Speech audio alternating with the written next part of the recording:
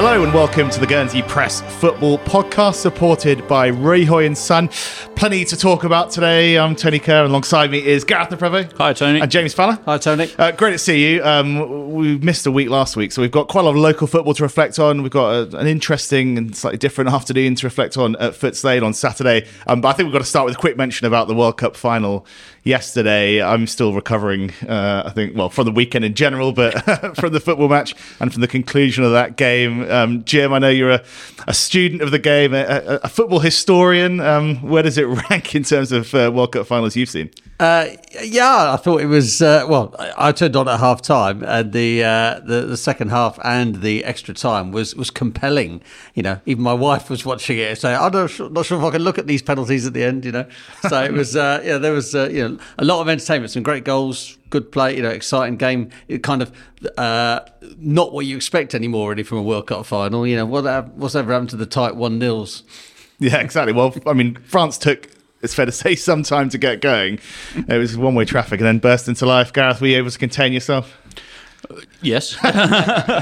No, I thought it was thoroughly entertaining after sort of the clock ticked to about 78 minutes, because Argentina thoroughly deserved to be winning when they were 2-0 up at half time, and they looked like they were in total control of the second half. And then just took that one penalty incident, and within 2 minutes France were equal, and it was a cracking game after that. I mean, extra time I thought was a belter, to be honest, and there was sort of both sides created chances, and keepers made some very good saves as well. And that's probably the first game I can remember watching when I was almost like a total neutral. I really didn't care who won, but I thought it was a really good game.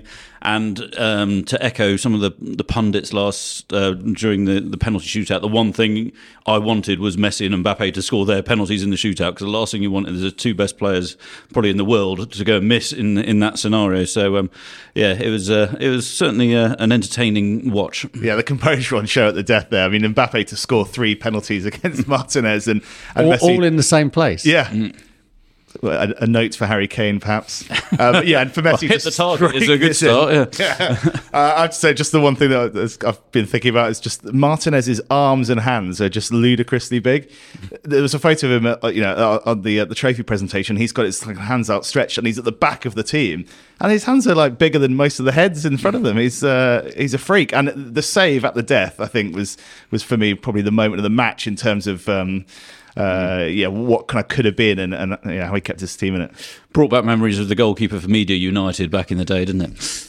He made a few good saves. But to be fair, he had an awful lot to do in those games. So by law of percentages, he had to keep some out. I don't think even Martinez could have helped us back in the day. Anyway, let's move on to the local stuff. And Saturday afternoon at Foots Lane, which started...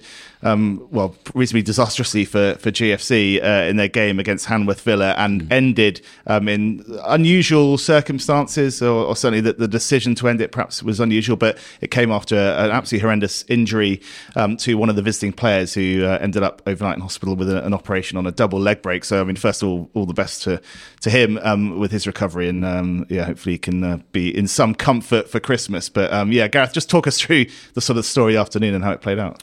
Well, like you say, Tony, it was it didn't start very well for GFC in terms of the action. I mean, to be honest, when you sort of turn up and see a team list, which on the bench you've got sort of, with no disrespect, Dave Merris is into his 40s now, and you've got 2 goalkeepers on the bench, so you just think it's going to be a tough afternoon for GFC. The starting 11 they had was sort of fine, but you want options and what have you, and you just think it could be a long day for them. And then, sort of, sure enough, in the 5th minute, they had a penalty awarded against them.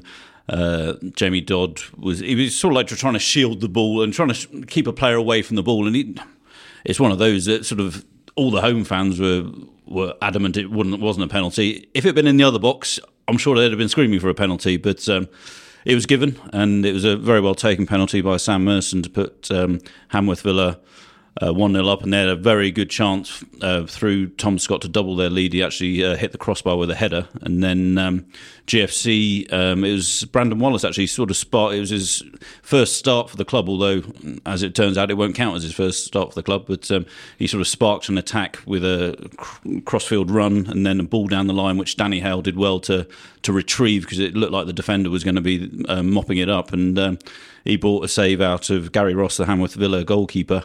But then, unfortunately, like you say, sort of it was a minute later.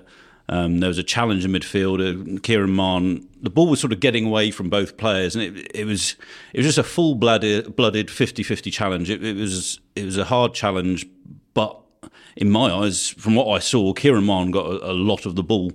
It just so happened, just the direction of it sort of brought the two players together, and yeah, it was just a horrible outcome. It's one of those straight away.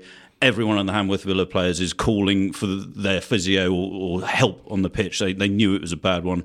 The referee was almost right on top of it. He obviously saw in pretty graphic detail what had happened, and he brought his red card out straight away, which is understandable, I suppose, in the circumstances. It's one of those. I'd like to see a replay of the challenge, because we haven't actually. There wasn't video there on the day, unfortunately. So I think a red card was probably a harsh decision, but when you see what's happened to the play, you sort of, that goes to the back of your mind. It was just a horrendous thing to happen. The ambulance is called, and he was treated on the pitch for a good 45 minutes, I think, before he was sort of stretchered to the waiting ambulance, and then the players actually came back out and started warming up again. They'd been in the changing rooms for about half an hour. But then there was like a discussion going on between the officials and the management at the side of the pitch, and they called down sort of like more GFC officials, and the announcement was made over the public address system that the referee had decided to call the game off. He felt sort of he felt unwilling to continue. I think just the whole experience, I don't think, sort of sat well with him, so he called it off. And I mean, it's very bizarre for a game to be called off because of sort of that unfortunate incident, but GFC and Hamworth Villa sort of took that decision, and respectfully, and it'll have to be rearranged now. But yeah, it was a bit of a bizarre weekend in that regard. But yeah, obviously your first thoughts go out to Tom Scott, the injured player, and just fingers crossed he does make a full recovery from that. Yeah, Jim, as Gareth says, it's an unusual sort of set of circumstances. I mean, as an official, is that within the referee's powers to make a decision like that? I mean, well, presumably so, if that's what he did. Yeah, I was surprised when I heard what had happened. Obviously, if you're not there, then you know what opportunity do I have to comment? I haven't seen the tackle, but I feel on logistical grounds alone, the whole, when somebody's flown over for a game, don't worry, we'll come back in a few weeks' time, kind of thing. I'm sure GFC, they've got reasons perhaps to welcome the game being replayed, but I'd also think they'd be rather frustrated. And indeed, do Hamworth want to come over again? Effectively, they've had a day trip just for Christmas for nothing. Yeah. So that's, I think could well be an argument made for that to be in the minds of the officials, but it's kind of impossible for me to comment with any authority, really. Yeah, it's been a strange and kind of tricky few weeks for GFC in the end, as sort of running up to Christmas.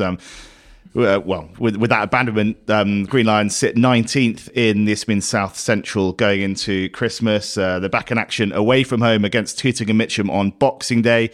So that's a massive game, isn't it? That's a team just above them in the table. Yeah, right around them. And then into January, I mean, perhaps it looks slightly more enticing for GFC. They've got 5 matches, 4 of them at home and a couple of them against teams around them. So, I mean, they've got a lot of work to do going into the new year, that's for sure. And as you say, I mean, the circumstances around the squad on Saturday and the strength of the bench, certainly, they're kind of really quite threadbare at the moment. And you sort of wonder, where are they going to find the inspiration to turn it around? I don't know.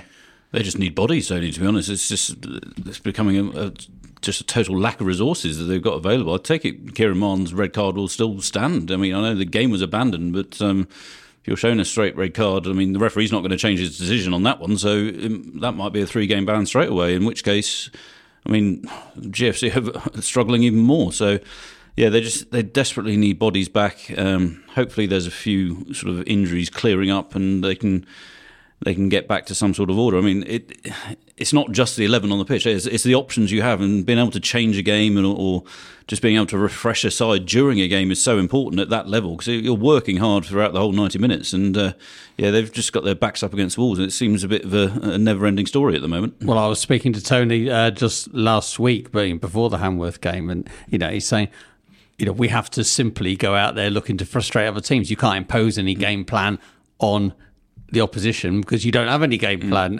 really, apart from keep it tight and try and nick one with one guy up top, etc. So I kind of agree with what Tony Vance says, that he thinks that when he's got a full squad, Guernsey FC is a top half of the table team in that environment, and I guess they probably are, but you can't keep on going on this level of resources before it starts to become a crisis somewhere along the line. Well, they're going to need the supporters to stand by them in January as well. I mean, it's one thing kind of going down to Foots Lane, and looking forward to an exciting match if the home side are going out really to sort of a damage limitation mode. It's not the most enticing prospect. So I'm sure there'll be plenty of supporters in the stand on Monday, the 2nd of January, for the next home game against South Park. But yeah, lots of work to do for Guernsey FC. Right, let's leave it there for part one. When we come back, we'll be talking Premier League. Welcome back. Now, there's been plenty of action in the Premier League since we last recorded a football pod. Rovers and North have played twice in that time, the top two at the moment, with Saints now right on their shoulder. Yeah, very tight at the top.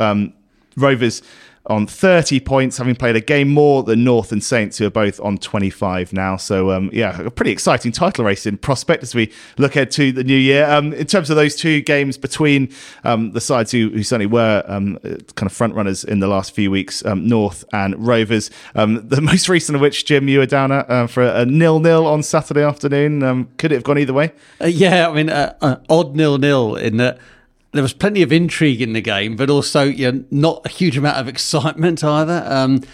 I said in the report, I think North were marginally the dominant team. They had more of the ball, more territory, but Rovers carried the greater threat. North hit the bar twice, but Adam Bullock didn't really make a save, whereas Leroy Riley made 2 or 3 decent saves for North. So, in the end, I guess both sides content with a point. It maintains the status quo in the league. North, if they win their game in hand, are just 2 points behind. That's a decent position to be in.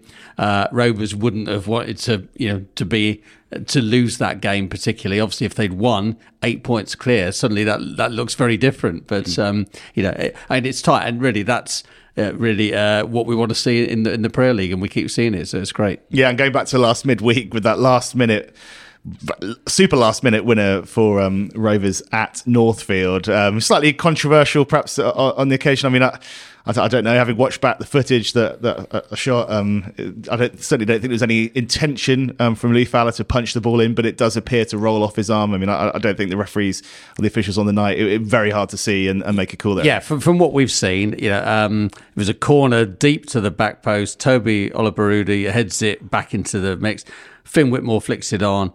And then Louis Falla, the other centre-back, is in the 6-yard box, kind of, lunging to head the ball home. He goes for it with his head and doesn't get it. And it looks, but again, our view is blocked, so we can't 100% see it. But it probably looks like it goes off his shoulder or down his arm and into the net. Having said that, Simon Marley's on the goal line for North, and it looks like he can clear it, and he hammers it into the roof of the net. So it could just settle it, saves an own goal. But funny game, that one. I think North will be much more frustrated in that game, not only for the lateness of the result, but they were the better team in that game, undoubtedly. First half all over Rovers, second half keeping them at arm's length, and they conceded on about 75 minutes, and after that the game completely changed. It was almost like Rovers got a massive injection of self-belief, which they didn't have before. So it's hard to call between the two of them. Different sides playing different kinds of football, but intriguing. You'd see they're. The problem is in the Premier League is that if you look at the various levels of the league, the top three have got to keep doing it against the others. You slip up once, and that's, Rovers have only lost one game this season, but it was to Bells in a game which they dominated, and will feel frustrated that they lost it. And potentially that kind of result's going to cost them. So there isn't any room for anybody to slip up at the top of the table. So it's good competition. Yeah, quite as you say, Rovers only one defeat, and from what I've seen of them recently, they do seem like a team that are difficult to beat. They seem to have scored a lot of very late goals in recent times. There's clearly a real kind of belief to go right to the end. Last couple of years, Rovers have had an issue at either end of the pitch. If they're hot, they will score a lot of goals, but if they're not, they couldn't hit the proverbial with a banjo. And at the other end of the park, there's kind of always a risk of a slip. Like you say, I think they have tightened up at the back, and that's not so longer the case. But goals again. If they run hot, if Finn Whitmore is firing, then there's no stopping them. The best goal scoring team in the league. But if it's not happening, then sometimes it's just not happening, And I think they will probably feel that for 90 minutes plus against North over those two games, it hasn't been happening in front of goal for them, that's for sure. And Gareth, you've seen a bit of all three sides. Where do you put your money at this stage of the season? Having seen, as Jim said, North dominate Rovers for the first half at Northfield last week, but with Brandon Wallace doing a lot of the damage, you wonder if North are going to be able to sort of keep the people they need to win the league within their squad. Because Brandon's, like I say, he came out for GFC on last weekend. So I'd probably, at the moment, edge with Rovers. I think Rovers will look back on the last sort of 10 days and think we've come away with 4 points when they probably didn't really deserve to. 2 points maybe, but in that game at Northfield, like Jim said, for about 75 minutes, North deserved to be ahead. Rovers got their goal back through Max Simpson-Cohen, and it did change momentum. But going into the 95th minute of that game, I'd have said, of the two coaches, Kevin Glees would have been happier with the point. And they ended up getting 3. So, I think it's been a really big week for Rovers, and they sort of didn't lose any ground, although Saints did win on the weekend. I'll be interested to see how much momentum Saints can maintain now. They've won 5 out of their last 6, arguably beating teams which they would expect to beat, but they needed that sort of injection. They'd gone through a bit of a bad patch around October time. So if they can build on that in the new year, they will be a big threat. Obviously, they're champions and they know how to get over the line. So it's got the makings of a really good 3-way title race. Money perhaps still slightly on Rovers, just the fact they're leading at the moment. But I can see quite a few changes still happening. I'd like to know what Jason Lehmann has done with Saints since he's taken over the job full time, because he's had the massive bonus of George Mason back in the squad, and clearly he's scoring goals in the Jackson, getting extra football as well, I noticed. But now it's kind of looking like, I haven't seen Saints in recent months, but it's kind of looking like last season's team, and we all know how good that was. So what chance have they got? Quite a strong one, I would have thought. They're certainly going to have a big say in this title race. Yeah, absolutely. In mid-table, there was a good game between Bells and Rec, 3-3 there, which means that those two sides just separated by a point in 4th and 5th. So last-minute equaliser for Glenn Letitia, I think, for Rec. So the Premier League on pause now for a few weeks. Obviously, you've got the Stranger Cup. There's one FA Cup game as well to come before Christmas. That's the only senior game left on the schedule. And then, busy month of Stranger Cup football in January. The under-18s champions in that one. I don't know what their crop is like this year, but we'll see how they get on in the group stage of that. It's a very changed squad. Last year, it was only, I think, two lads in the younger age group. So, there'll be a lot of new faces. But having said that, a lot of new faces, I think, with some Prio experience. So, be interesting to see how they fare. And for the good of Guernsey football, we can hope that they do well. Well, we'll look forward to seeing how the under-18s go in the Stranger Cup. Before we wrap up this podcast, let's just trouble you guys for maybe a player of the half season so far. Someone who's caught your eye, Jim? Well, I'd nominate 2, and I saw them both play on Saturday. one lad, in fact, talking about under-18s, was playing for them last year. But Archie Girillo at North was last year playing at left back. This year he's cemented himself in at centre back. A bit of an unsung hero, but he's turning in consistent performances time and time again. He really is looking the part. So I'd be interested to follow his development. And the other one I would pick is very much an unsung hero. And I remember writing a quite critical report about him in a game maybe a year or so ago. But Aidan Mackay at Rovers is playing in the centre of midfield. He's keeping players like James Grundy out of the team, putting in consistent performances week in, week out, playing really, really well at the moment. And, the kind of player who, doesn't score many goals or whatever, so doesn't get noticed that often. But for me, he's really turning on this season and will be an important player for the rest of the season. Gareth? Well, if we're shouting out a couple of people, just while I'm looking at today's paper and I can see a picture of Dave Rio, I just want to say he's still got enduring class, that bloke. I really enjoy watching him play football, as I have done for about 2 decades now, it seems. But no, perhaps a bit less unsung, but certainly in terms of influence he's had. I know he's suffered a couple of injuries this season, so we haven't seen an awful lot of him. But Louis Travis at Vale Rec, he's joined them from Manzo. He sort of came with Mark Romerall, and whenever he's played, he's been a real focal point for them, and he causes defences a lot of trouble throughout the whole game. And whenever I've seen him, he's looked very impressive. So he's had a big impact for them when he's been available. Hopefully, fingers crossed, he stays clear of injuries for the rest of the season. People in my era will remember superstars. When I think of Louis Travis, I think I'd like to see a Guernsey Premier League superstars competition, because I wonder who'd win the 100-metre sprint, because he would definitely be in with a shout. Yeah, he's a decent athlete as well, I think. So.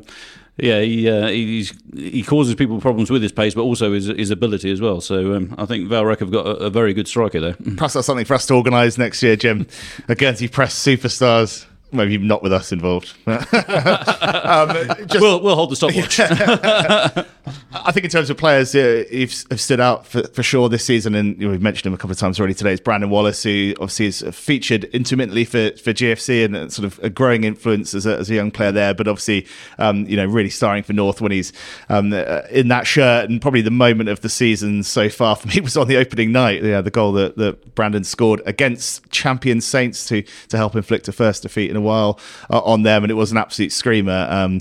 Good to see him doing well, and plenty more to play for into the second half of the season. I think that's just about it for us for this Guernsey Press Football podcast. Our thanks once again to Rihoy and Son for their support of the show. We might be back with one more for you before the end of the year, depending on what we can task Rob Batties to come up with in terms of a sort of composite 11. So keep your ears out for a special there. Otherwise, that's it for now. Do give us a follow on social media if you're not already. At GSY Press Sport is the place to go on Facebook, Twitter, and Instagram. Make sure you're hitting follow or subscribe wherever you're getting your podcasts as well, to get every episode delivered straight to you, and pick up a paper 6 days a week for the very best local sports coverage, very best local football coverage.